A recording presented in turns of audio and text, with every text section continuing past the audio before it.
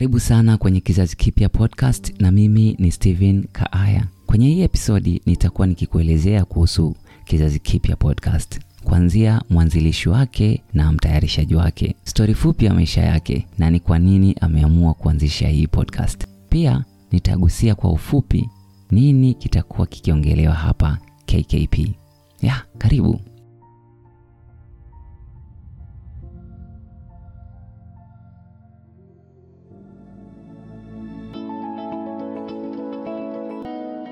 Hii ni kwa wale wanaoishi ukweli ulio ndani yao, wanaopitia mchakato wa kupona na kukua kwa namna ambayo ni sahihi na ya kipekee kwao. Kwa walioanza kutambua na kupunguza vikwazo vilivyokuwapo toka vizazi na vizazi. Walioamua kujikubali na kuwa wao kikamilifu kwa jinsi walivyo. Wanaoamini katika kuweka mipaka, kujiweka wa kwanza na kwamba uhalisia ni tofauti kwa kila mmoja wetu. Hawa ni Kizazi Kipya na hii podcast ni kwa ajili yao. Okay, welcome. Kama nilivyosema hapo awali, mimi ni Steven Kaaya na hii ni Kizazi Kipya Podcast. Moja kwa moja tuanze na mwanzilishi. Mwanzilishi na mtayarishaji wa Kizazi Kipya Podcast ni mimi hapa, Steven Kaaya. Na nitakuwa na wewe katika kila episode mpaka pale nitapotoa taarifa tofauti. Na labda nikueleze kwa ufupi story ya maisha yangu. Mimi nilizaliwa na kulelewa kwenye familia ya Kikristo ambapo wazazi walikuwa ni wachungaji na walikuwa wakali kweli. hasa baba. Na kama wazazi iliwabidi kuwaongoza watoto katika njia ambayo walidhani ni sahihi. Na kama unavyojua kwamba familia kama hizo kunakuwa na msukumo mkubwa sana kwa mtoto kuishi kwa namna fulani. Mara kwa mara nilikuwa nikiingia kwenye ugomvi na baba. Na sio tu kwa sababu ya ibada. No. Bali hata katika namna nzima ya kuishi. Yani ninavyo behave na katika kufanya shughuli za nyumbani pia. Ilipelekea mimi kupata adhabu mara kwa mara. Mara nyingine ilipelekea kukosa chakula. Pia ilifikia mimi kulala nje na nyumbani mara kwa mara.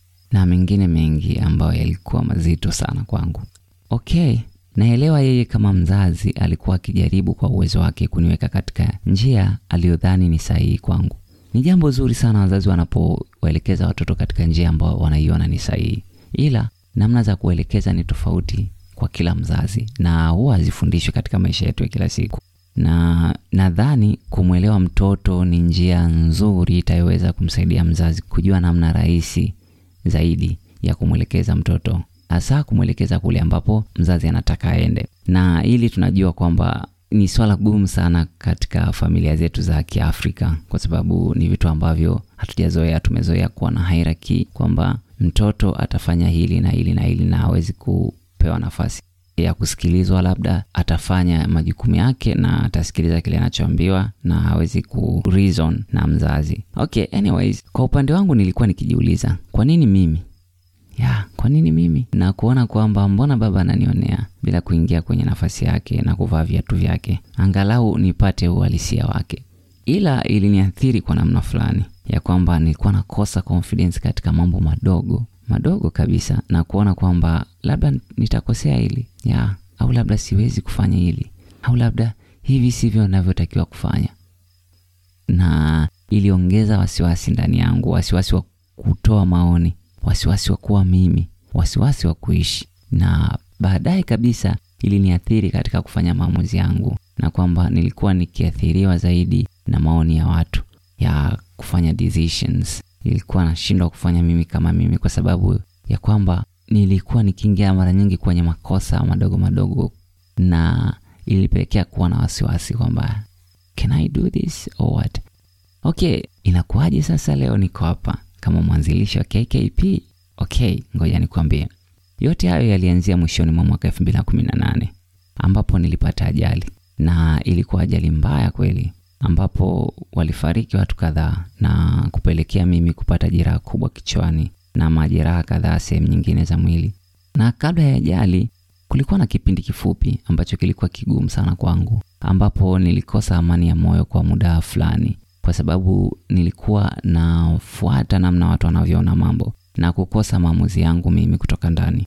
Na nakumbuka asubuhi ya siku hiyo ambayo nilikuwa nakwenda safari, nilijisikia ndani yangu kutokwenda kabisa, na kwa kukosa maamuzi yangu binafsi niliamua kumpigia rafiki yangu wa karibu na kumuuliza kuhusiana na kwamba niende au la, kwa sababu sijisikii vizuri ndani yangu na sikuwa najisikia kwenda kabisa. Alijaribu kunishauri kwa uwezo wake. Alifanya lile ambalo aliliona yeye ni sawa. Akaniambia, bwana Steve, wewe mara nyingi unakuwa utoke out. Unakuepo tu. Leo imetokea hii chance. Unaachaje kwenda sasa?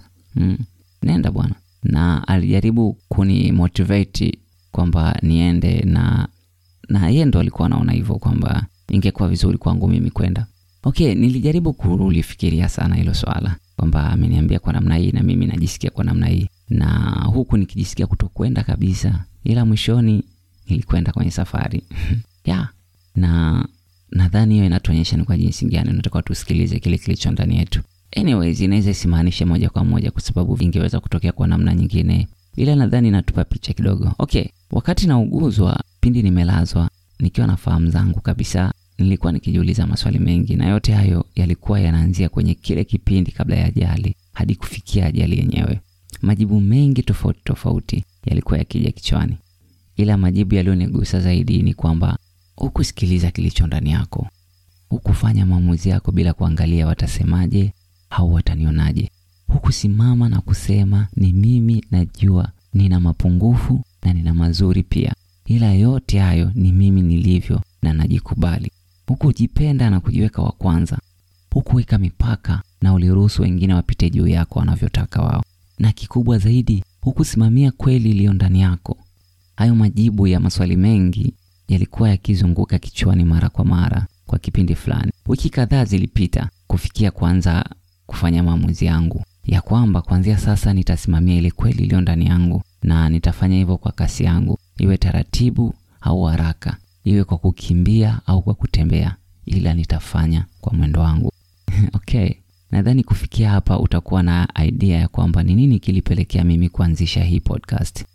Kiujumla ni kutokana na majibu niliyopata baada ya kufikiria sana kuhusu maisha yangu, na kwamba niwaambie haya wengine. Labda kutakuwa na ambao wanapitia yale niliyopitia, au kuna wengine wamevuka na kwamba wanahitaji kukumbushwa ili wasiteleze na kurudi nyuma. Na nadhani wewe ni mmoja wapo. Anyway, moja kwa moja tuende kwenye kipengele cha mambo yatakayokuwa yakiongelewa kwenye Kizazi Kipya podcast. Okay, misingi ya Kizazi Kipya podcast ni pamoja na kuishi kweli iliyo ndani yako, kuweka mipaka, kujiweka wa kwanza, kujipenda jinsi ulivyo na kufanya mambo kwa upendo na utoshelevu. Na mada ambazo zitakuwa zikiongelewa kwenye Kizazi Kipya podcast zitakuwa zikibezi kwenye hiyo misingi. Zaidi kutakuwa na editions 2, na hizi editions ni Juma Jipya na Mahojiano editions. Okay, Juma Jipya edition itakuwa ikitoka kila Jumatatu asubuhi na mapema kabisa, na wakati ukienda kazini, wakati unajiandaa, wakati labda unafanya usafi ndani, unaweza ukawa unasikiliza Juma Jipya edition.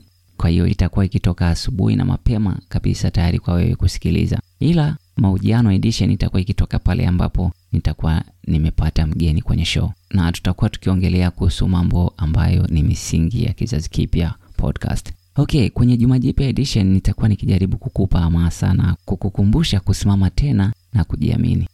Pale utapohisi kama umechoka na kukata tamaa, nitakuwepo hapa kukuambia kwamba ni sawa kujisikia hivyo, na kwamba kila mmoja anapitia changamoto na kila mmoja hujaribu kupambanua mambo kwa namna yake, kwamba mara nyingine kupunguza mwendo inasaidia kuona mambo kwa undani zaidi. Pia changamoto zitakuwepo na kwamba kutakuwa na kupanda na kushuka, na vyote hivyo huja kukupa picha halisi ya mambo yalivyo.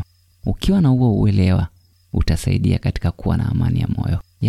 Labda pa kuongezea hapo ni kwamba nitakukumbusha kuwa wewe, na ni wewe yule imara, ni wewe yule ambaye ni toleo bora zaidi. Maana kila siku tunakuwa, kila siku sisi ni toleo jipya, ila tutakuwa tu pale tutapoamua kufanyia kazi yale tuliyojifunza. Pia nitakukumbusha kuwa wewe yule wa kupendeza, wewe yule uliyetarajiwa kuwa. Nitakukumbusha kusimama na kuwa wewe. Okay, hayo ndio niliyokuandalia kwa leo, na nashukuru sana kwa kuwa hapa kunisikiliza mpaka sehemu hii. Ninafurahi sioelezeka kwa wewe kupata niliyoshare kwenye hii episode, na nitafurahi zaidi ukipata mengine nitayakuandalia kwenye episode ijayo. Pia ni vizuri ukitembelea Kizazi Kipya Podcast Instagram account ambayo ni Kizazi Kipya Podcast.